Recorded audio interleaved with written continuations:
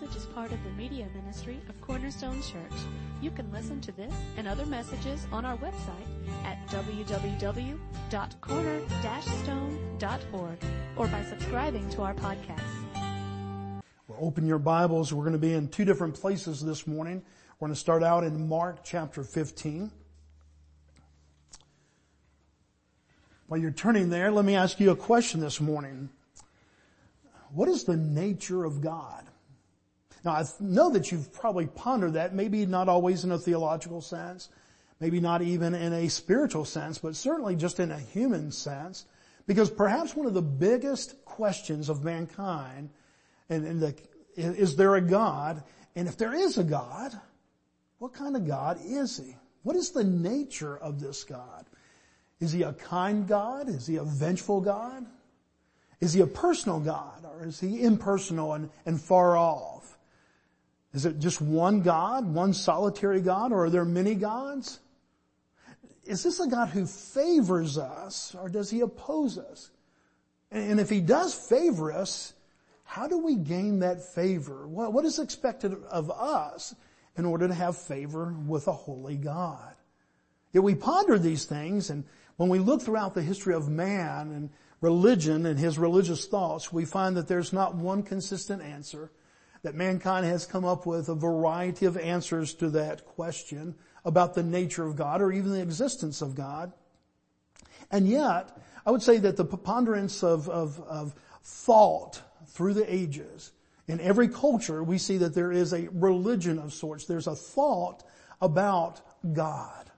And while there will always be some that say, well, no, there's no God, it's just what you see is what's here, man has pondered this question about God and the nature of God since the beginning of man.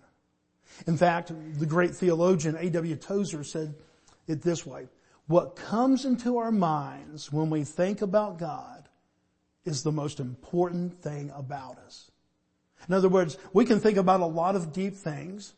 We can think about a lot of emotional things, love and feelings and all kinds of different scientific things with our intellectual mind. But when we think about God, emotionally, spiritually, intellectually, that those are truly the most important things about us. And so as we ponder, as we speculate, as we investigate who this God is and what He's like, we find evidence for Christians.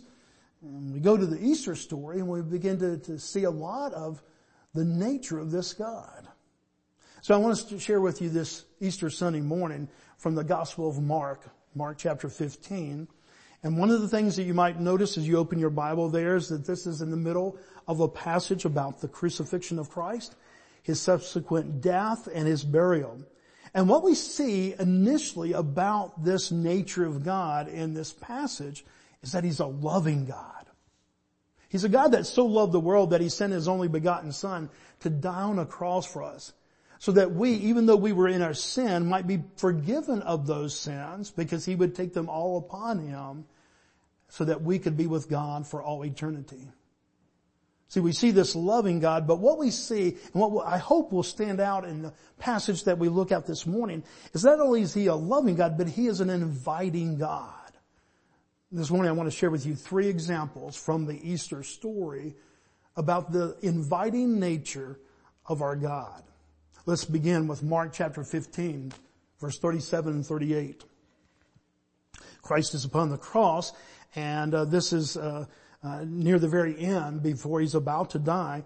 And it says in verse 37, and Jesus uttered a loud cry and breathed His last. And the curtain of the temple was torn in two from top to bottom. Now this curtain of the temple, the veil that was there, is something that we begin to see in the Old Testament, in the tabernacle setting when God instructed them to build a tabernacle. And it represented the dwelling place, the earthly dwelling place of God on earth with His people. And yet this veil would separate between where the people existed and where God existed. And the Holy of Holies and the other parts of the tabernacle.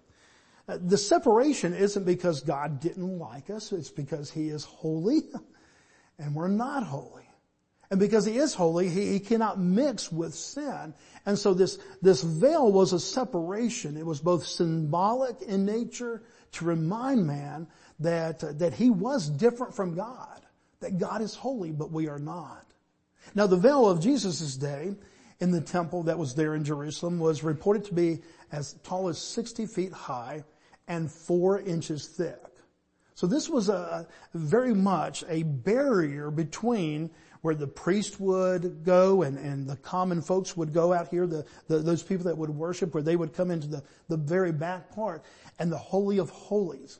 In fact, the only invitation into the Holy of Holies was allowed by the high priest. He could go in there once a year to give atonement for the nation of Israel.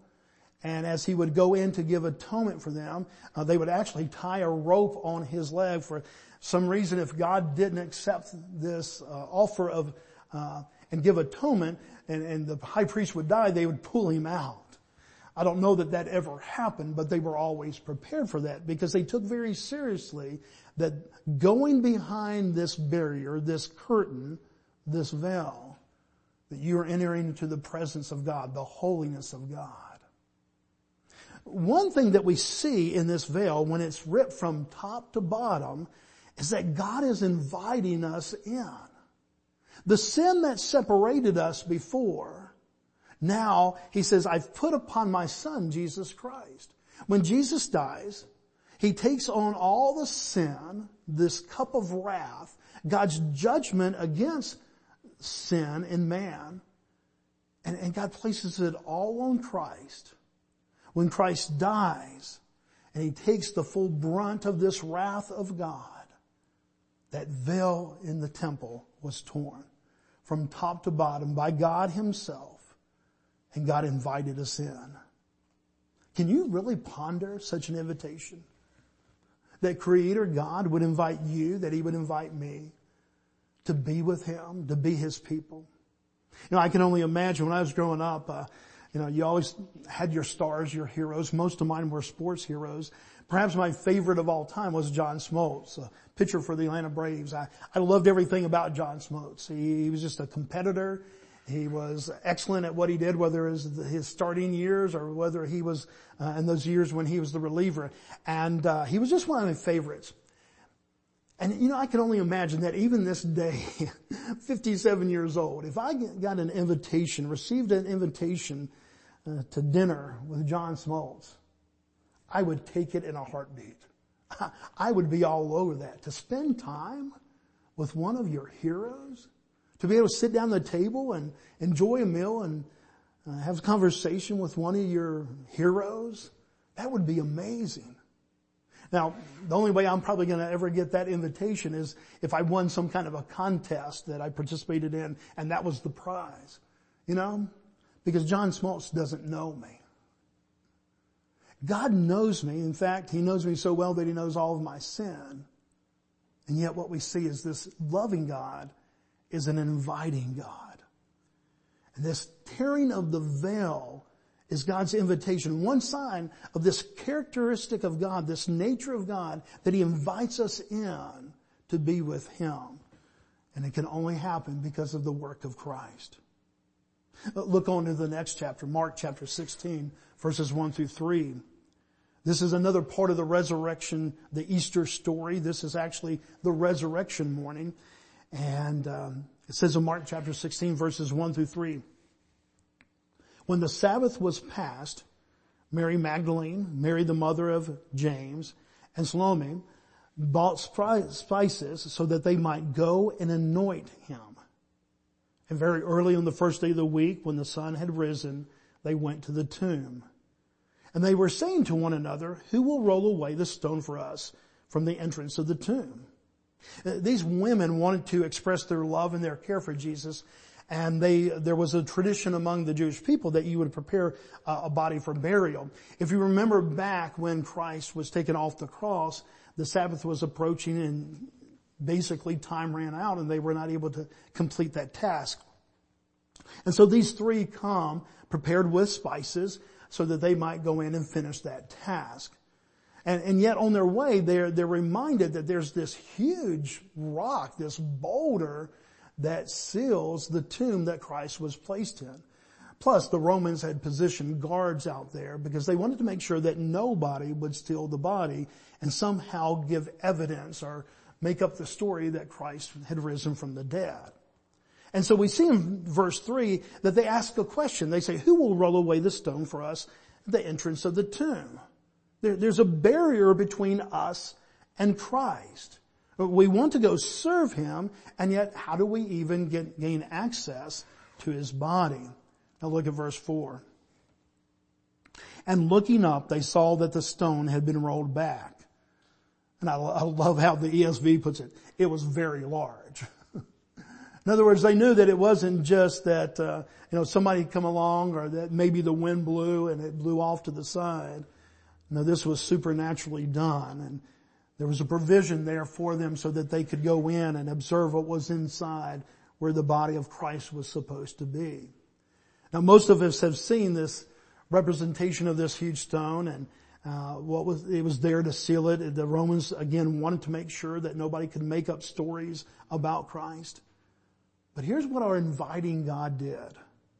This inviting God removed the barrier that stood between where Christ was laid and these ladies, and now he had opened the door so that they could go in and finish that burial process. No. That was their intention. But God removed the barrier so that they could come in and observe that Christ truly had arisen from the dead, just as he said. See, this is the nature of our loving God. He invites us to experience the risen Christ. He doesn't just tell us the story of that, but he invites us in. He removes barriers so that we might see what is done. He tears curtains. He removes massive stones so that we might know the hope that is Christ. There's a third invitation that I see as part of this Easter story.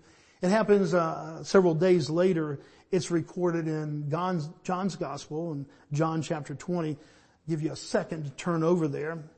Now, if we go back to the actual timeline of the events, this is a time when the disciples, they have now discovered that Jesus has risen from the dead.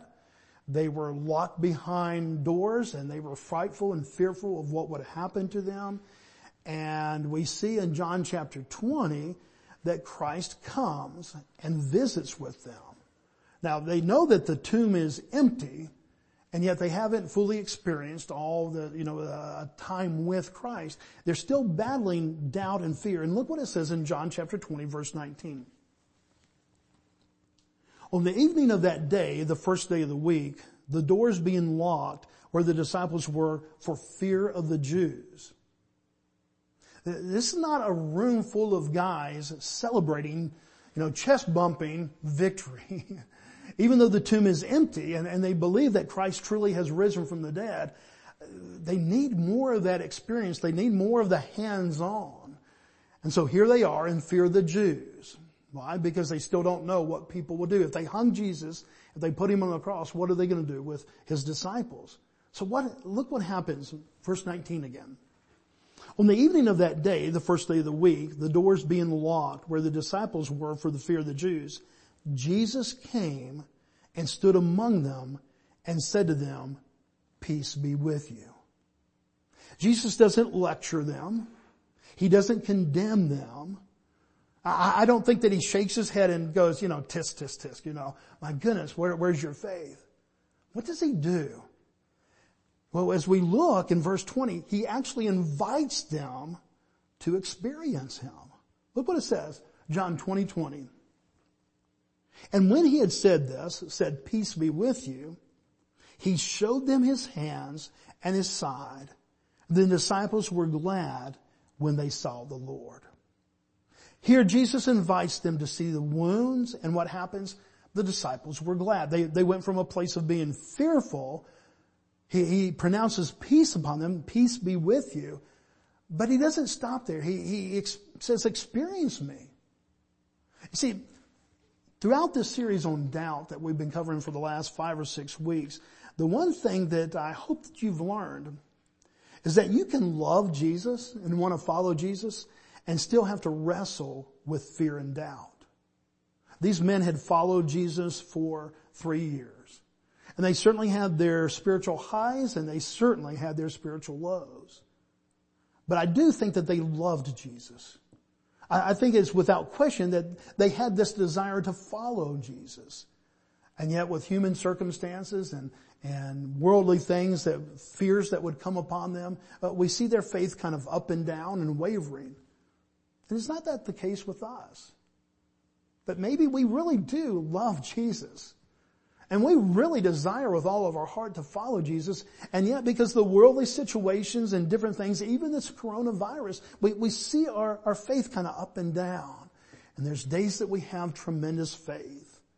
And there's other days that seems like we can't even muster up that mustard seed of faith. But the story doesn't end there. Christ comes into a locked room filled with fearful men, and he pronounces peace upon them. He asks them to come experience him. Look at my hands, look at my side. And they were glad because of that. But there was one disciple that was not there. Actually 2. Judas is gone by this point. He's hung himself. But besides the betrayer, the other one that's not present at the time is Thomas. And as we've often called him, I don't know that it's the most appropriate name, Doubting Thomas. And this is a story about why he was doubting.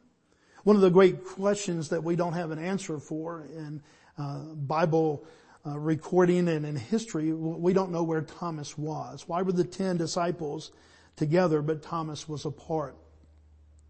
But we see that he is apart from them during this time. And then look at what it says in John chapter 20, verse 24 and 25. The disciples begin to tell Thomas that Jesus is alive. Now Thomas, one of the 12, called the twin, was not with them when Jesus came. So the other disciples told him, "We've seen the Lord." But he said to them, "Unless I see in his hands the mark of the nails, and place my finger into the mark of the nails, and place my hand into his side, I will never believe." This is where he gets the name Doubting Thomas.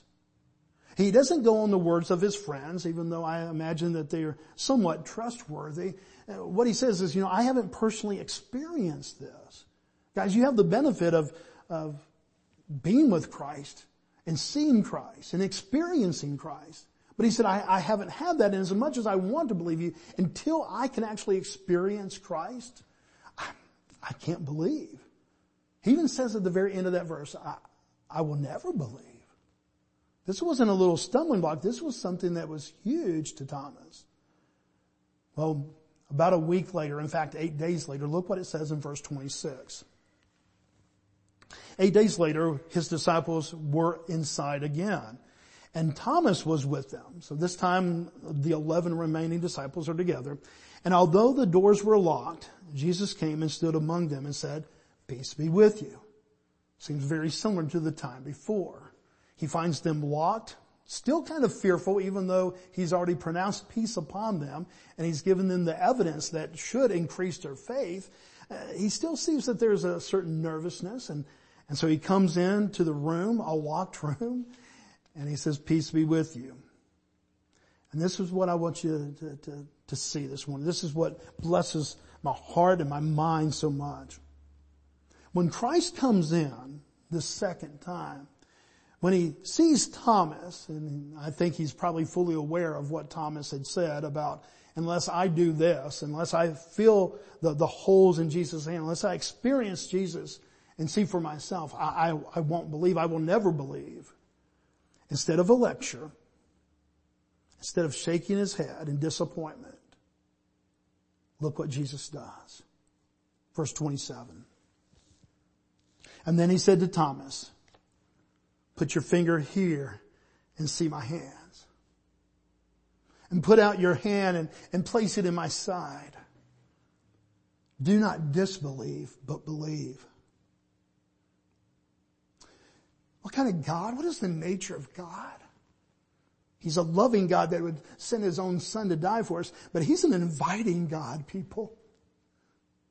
This is a God, Jesus easily could have lectured them. Oh, you of little faith. And there's many times that he did give that lecture to them. But on this occasion, when Thomas is not wavering, he's pretty adamant. I will never believe unless I experience Christ myself. Jesus comes in and extends an invitation to experience him. Now, I don't know, the Bible isn't really clear if Thomas actually does this or not. Some commentators would say, yes, he went and he put his finger into the nail print of Christ's hand. He put his hand into the side of Christ. But we're not told that. In fact, the next verse is very straightforward and very simple. That upon this invitation, whether he touched him or not, look at the proclamation that Thomas makes. John 20:28, and Thomas answered him, my Lord and my God. The invitation is to touch and examine Jesus. His conclusion is, this is my Lord, this is my God. With all the uncertainty that we have with the virus crisis right now, maybe one of the things that we speculate is the nature of God. I love how Jared Wilson puts it in his book, The Gospel Wakefulness. He says, when doubt comes into our minds, that we have this invitation to, and this opportunity from Christ to hurl ourselves at Christ. I love that phrase. To hurl ourselves at Christ. And with all this certainty going on right now, there's certainly nights that we go to bed with questions in our mind, and when we wake up in the morning, not all those questions are answered. In fact, maybe perhaps throughout the night we've awoken and we've, thought those questions through without getting answers. But here's one thing that we can experience. Here's one thing that we can know. That this invitation that was extended to Thomas, these barriers that were removed from God because he's an inviting God and he wants nothing to stand between us and him, that's what he extends to us and to you this Easter Sunday morning. John 20:27, Jesus said, put your finger here, see my hands, put out your hand and place it in my side. Do not disbelieve, but believe.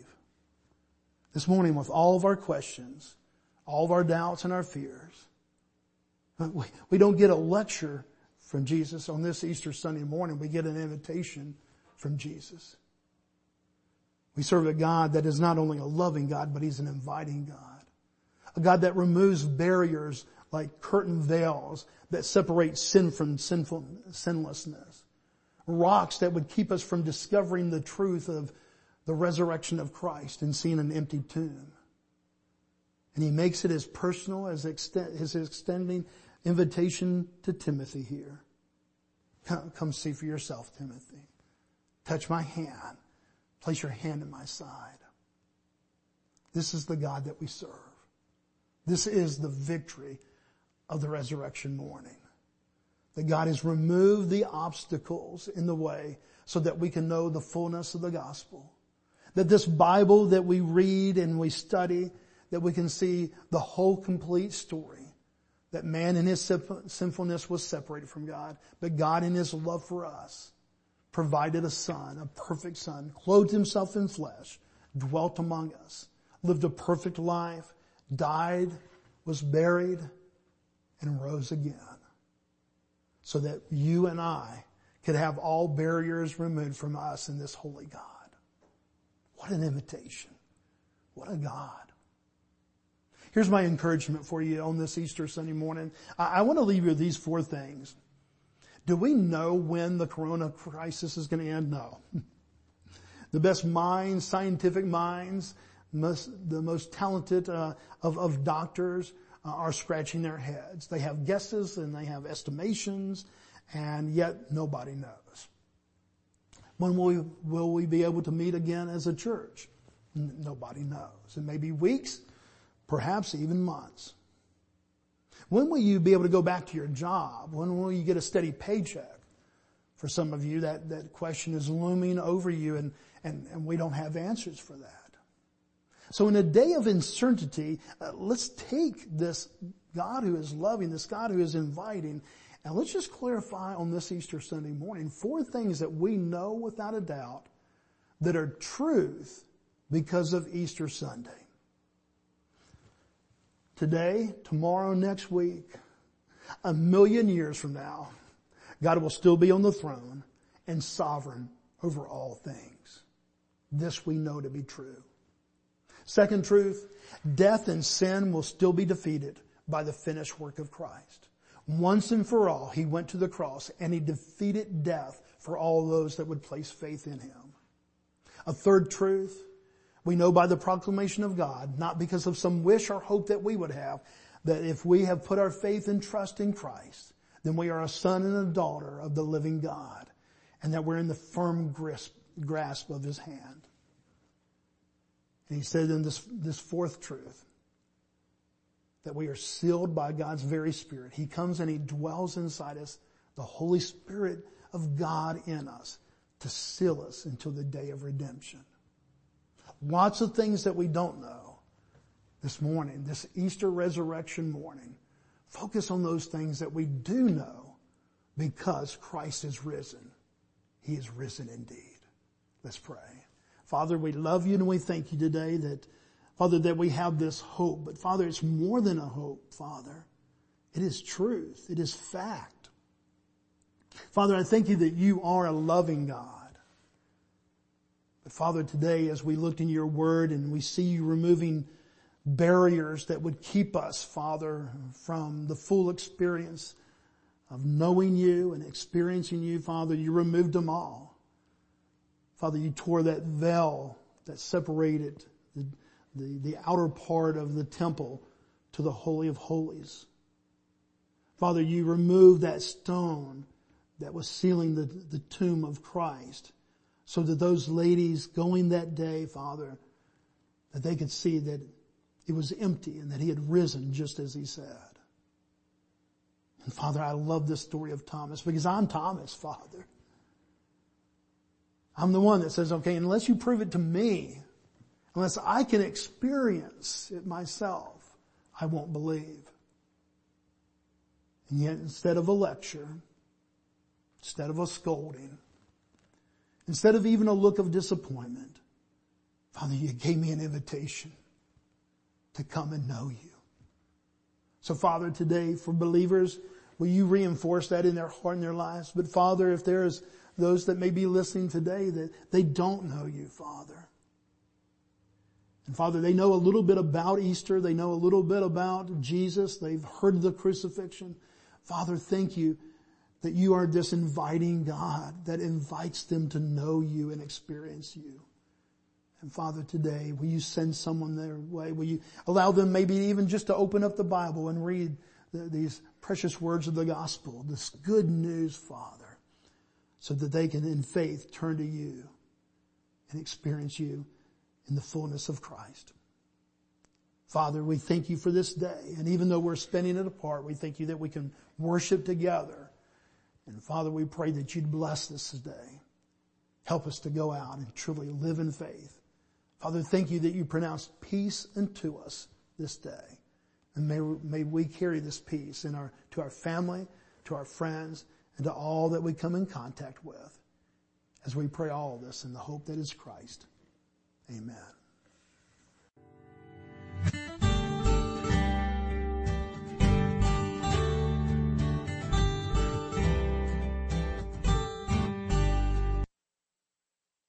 Thank you for listening today. We hope this message was a blessing to you. To learn more about our church or our media ministry, you can visit us online at www.corner-stone.org or find us on Facebook.